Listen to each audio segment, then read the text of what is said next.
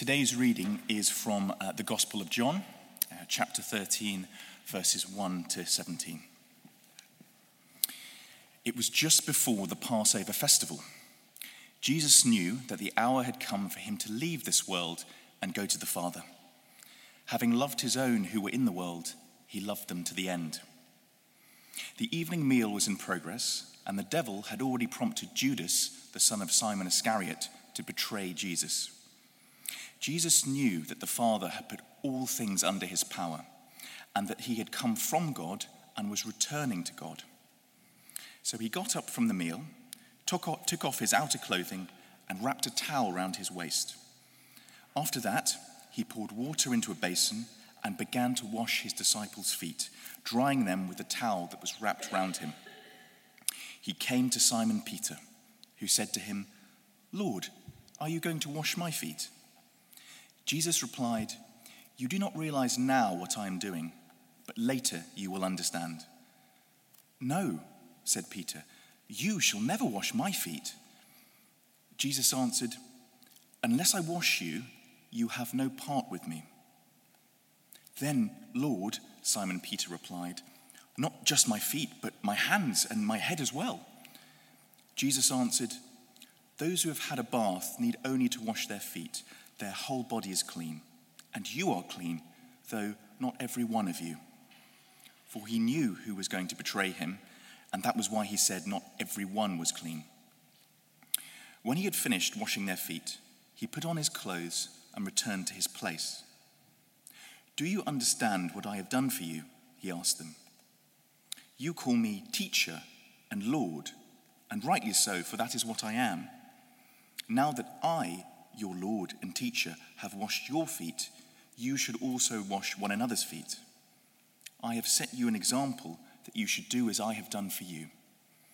Very truly, I tell you, no servant is greater than his master, nor is a messenger greater than the one who sent him. Now that you know these things, you will be blessed if you do them."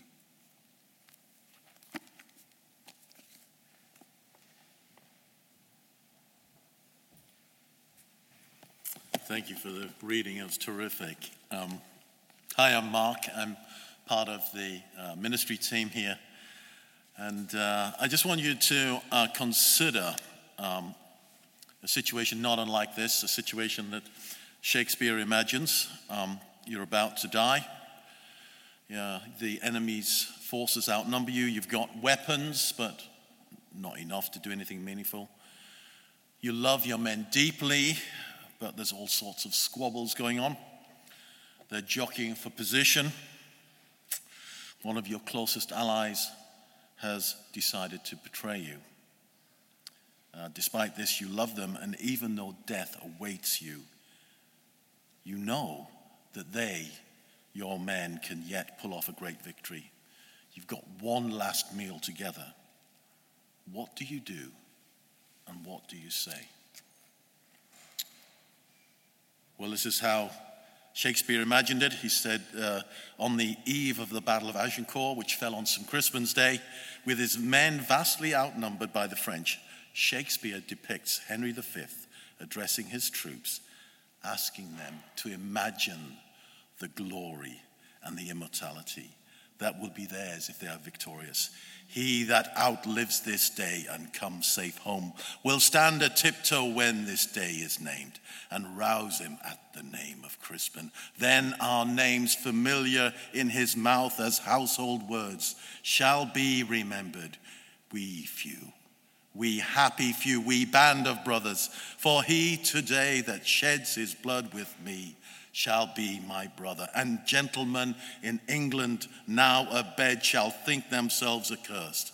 They were not here, and hold their manhoods cheap, whiles any speaks that fought with us upon St. Crispin's Day." Whoa! You just want to go get them, don't you? Now that's how you address your men on the eve of a great and uncertain day. And when your back's against the wall, and yet victory can still be rescued from the jaws of defeat. When the battle's to be won, the war is to be saved, and you're going to save your country, you appeal to a man's honor, to his pride, to his valor, and you remind him that his name will go down in history. And here in our story, Jesus is on the precipice of the greatest day in history. What does he do? And what does he say? Well, John, at the beginning of this passage, lays out for us the sort of background that Jesus is contemplating, that he is God's son, that there is a winning victory to be won, that he is about to suffer a betrayal and to die a most cruel death, but then to return to the Father, leaving the disciples behind. So what message should he leave behind? Not only that, but this passage begins the foundational teaching of Jesus. And John is showing us that this will stretch for the next few chapters. That teaching will be foundational in a radical reshaping of the whole world. And so Jesus got up from the meal, took off his outer clothing, and wrapped a towel around his waist. After that, he poured water into a basin and began to wash his disciples' feet, drying them with the towel that was wrapped around him. That couldn't be more prosaic. That couldn't be further from what Shakespeare imagines in Henry V. And if it seems to us an unusual way to pass on world-changing teaching, it was downright shocking to the disciples. You know, my wife and I went out to dinner last night, and as we were going out the door, we could hear this rumbling outside. We didn't know what it was. But it turned out it was a neighbor 2 doors down was having their drains cleaned. And there was the van turned up, you know, the grubby van with all the pumps and the things. And you know what? Jesus may as well have turned up as a drain cleaner as to be someone who sat down and kneeled and washed his disciples' feet. This was the most humiliating of jobs. And that's no disrespect to drain cleaners here, by the way. But this was a disrespectful job. And the thing is, we've got so used to this story, so used to this idea of foot washing. The children are actually out making big cardboard feet to depict this story. And we love this story. But it is shocking. And we must not lose sight of how shocking it was and it's meant to be. Because in that shock that we receive, it teaches us something.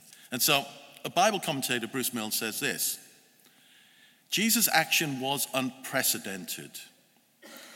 A wife might wash her husband's feet, children might wash their father's feet, and disciples might wash their master's feet. But in every case, it would be an act of extreme devotion.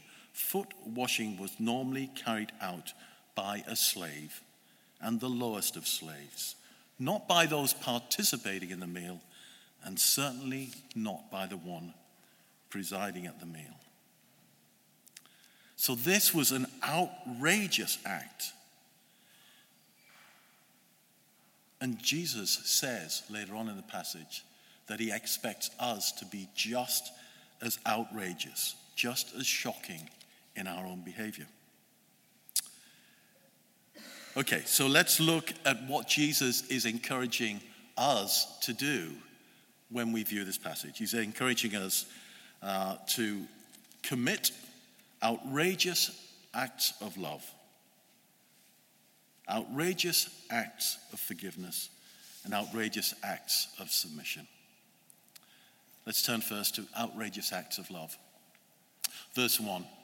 Jesus knew the hour had come for him to leave this world and go to the Father. Having loved his own who were in the world, he loved them to the end. Now, let's look back at what we know and what Jesus knows. He's about to undergo the most excruciating and humiliating death. We know that from what Luke's account of this story, that his disciples have been squabbling all night about who will be the greatest, jockeying for position. And he knows that one of his disciples has already betrayed him, one is about to deny him, and the rest are about to abandon him. And yet, it says, he chose to love them to the end. He demonstrates above all, and first of all with this bizarre act, that whatever they do to him, they are his chosen ones and he will love them.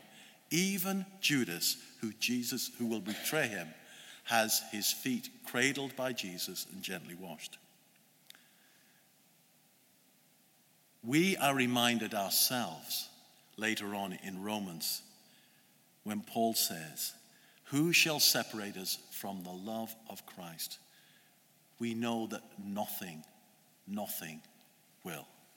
It's an outrageous act of love that God has committed to us. The way love works in our world today is transactional. We love people who love us, and if people start if we receive a slight from somebody, or somebody is rude or ungrateful for our love, then we feel it's okay to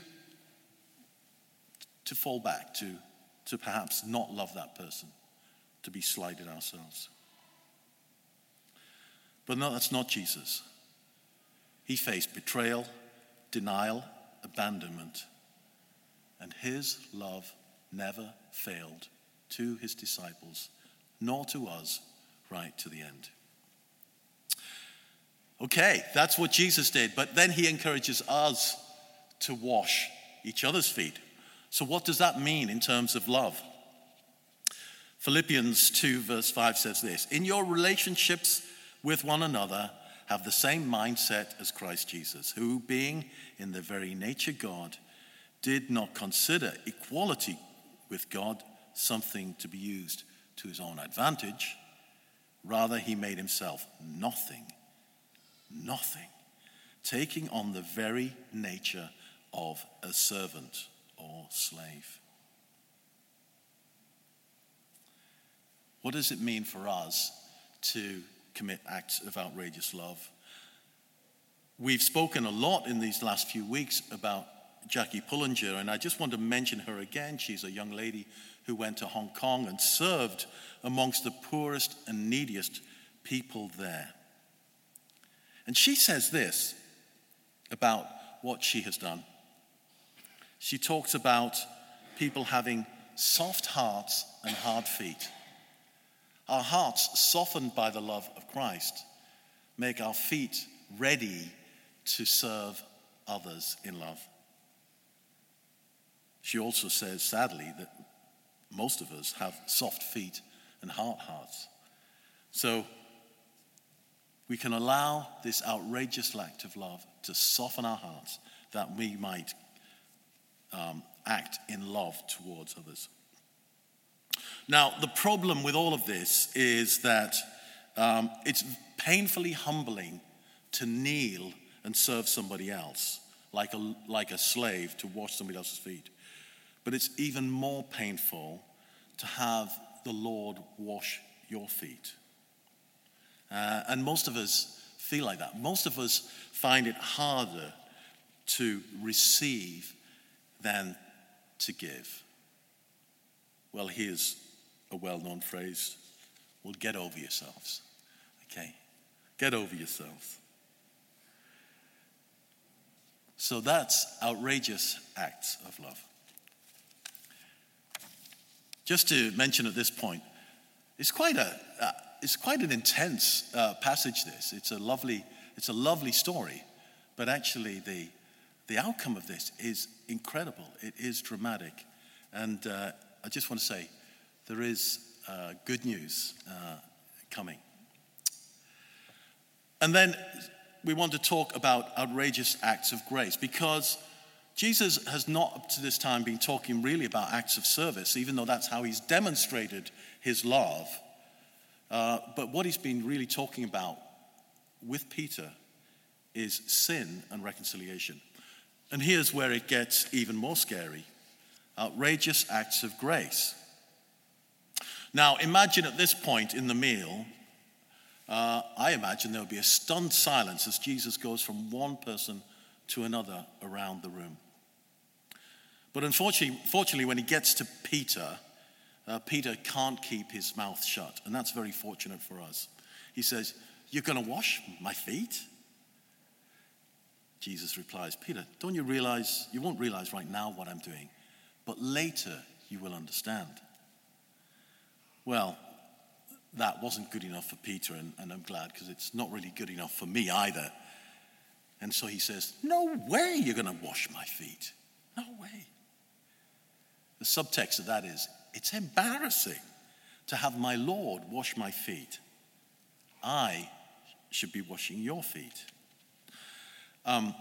Many of you will know my wife, Mary Lois, who's Chinese, and since we married, I've had to learn a lot about Chinese culture. And one of the key things I've had to learn is when you go to somebody's house, you take your shoes off. You leave your dirty shoes at the door, and you might use house shoes, or you might just go around in your bare feet. But you leave your dirt at the door. But now we learn from the passage that this is not a story about foot hygiene or good housekeeping. Because Jesus says to Peter, "Unless I wash you, you have no part with me." And that little word, "no part," means you are disinherited. You are taking yourself outside of God's grace, my grace to you. It becomes immediately clear he's not talking about physical dirt, but he's talking about moral failure, moral filth. It's embarrassing to have your Lord come and wash your feet. But when it comes to sin and shame, I'm not able to do that for myself. I need him. We all need Jesus, the guiltless, righteous one. Only he can come and clean away our sin. But how do we participate in that? If foot washing in this instance is an analogy for sin and forgiveness, only God can pardon sins. So how can Jesus say, "Wash one another's feet"? Let's go on, verse 9. "Okay, Lord," says Simon Peter, "not just my feet, but my hands and my head as well." Jesus answered, "Those who've already had a bath need only to wash their feet. Their whole body is clean." And here is the key. Those who come to Jesus in repentance and submission, those who make him Lord of their lives, do not need to keep on coming back to him. Do not need to keep coming back to the well of salvation for cleansing. But nevertheless, we all mess up every day. Earlier we had the confession, and we need that confession every day. Some of us more than once a day. We mess up all the time, but Jesus says, if we confess our sins, he is faithful and just and will forgive us our sins and purify us from all unrighteousness. Purify us from the daily dirt on our feet. But we also sin against each other. And this is where we can participate. Mark 11 says, "When you stand praying, if you hold anything against anyone, forgive them, so that your Father in heaven may forgive you your sins." Now that's not easy. C.S. Lewis says, forgiveness sounds great until you have to do it. Or the opposite. Therefore, if you are offering your guilt at the altar, and there remember that your brother or sister has something against you, Leave your gift there in front of the altar. First go and be reconciled to them, and then come and offer your gift.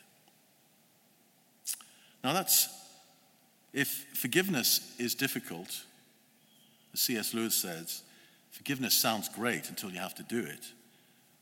Even harder is this one. Colossians says, bear with each other and forgive one another. If anyone has a grievance against someone, forgive as the Lord forgave you. So only God can forgive sins, but we play our part in the daily foot washing of sin as we forgive and receive forgiveness from each other. So that's outrageous grace. Outrageous submission and vulnerability. Now, if we sin against someone, we ask their forgiveness. But Jesus asks us to go even further. He asks us to be vulnerable and submit to one another. So we don't just confess our sins to God, he says. In James, he says, therefore confess your sins to each other and pray for each other so that you may be healed. Wow, that's hard. If you sinned not against that person, but nevertheless you've done some sin, and you go to them and you say, pray with me, brother, pray with me, sister, I've committed this sin. Now that is hard. Even harder, if your brother or sister sins, go and point out their fault just between the two of you. If they listen to you, you have won them over. Ooh, that's hard. That is foot washing par excellence. That is drain cleaning. We are called to be outrageously submissive and vulnerable to each other. So that's outrageous submission. Okay, final point. How to conquer the world. Now, here's the shocking power of the gospel laid before us. And if it wasn't for 2,000 years of history, my money would be on the St. Crispin's Day speech, not on this. But 2,000 years of history have proved that Jesus was right. He said, when he had finished washing their feet and he put on his clothes and returned to his place, he says, do you understand what I have done for you? I have set you an example that you should do as I have done for you. And history records that the mighty Roman Empire was brought literally to its knees by a bunch of no-name Christians whose lives were transformed by the gospel and who in turn transformed the world. Many of them were simply slaves. But Jesus, unlike Henry V, is not interested in winning a battle or even winning a war or saving his country.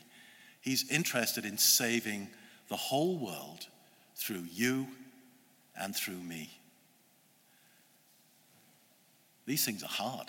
These things are very hard, and that's why Jesus portrays this in such a shocking way that the disciples would not forget it. We cannot do these things unless the Spirit enables us. We sang a song earlier. You said you'd never leave us alone, that you would send your Holy Spirit to help us. And that's why the life of the Christians shocked the world and turned the Roman Empire upside down. Nobody had ever seen love like this. Nobody had ever seen submission like this. Nobody had ever seen grace like this, because it's impossible for man to do. But with God, all things are possible. So Jesus performs an outrageous act to demonstrate to us that we should offer outrageous love, outrageous grace, and outrageous submission to each other. And the really good news is that the last sentence of this passage is, Now that you know these things, you will be blessed if you do them. All of these things are tremendously hard. When I used to look after the Alpha course, I used to start our training by saying, unless God shows up in the Alpha course, we are going to fall flat on our faces. It's going to be a complete embarrassment. And that's true. That's how it is. Unless God shows up by his Spirit, we cannot do these things. But when he does turn up, oh my, the blessing. Oh, the joy. Oh, the delight of seeing lives transformed. And we can have joy in this life. But also, the really good news of this, you will be blessed if you do them in this life and in the life to come. To quote Shakespeare, then our names, familiar in his mouth, will be as household words. We shall be remembered. Amen.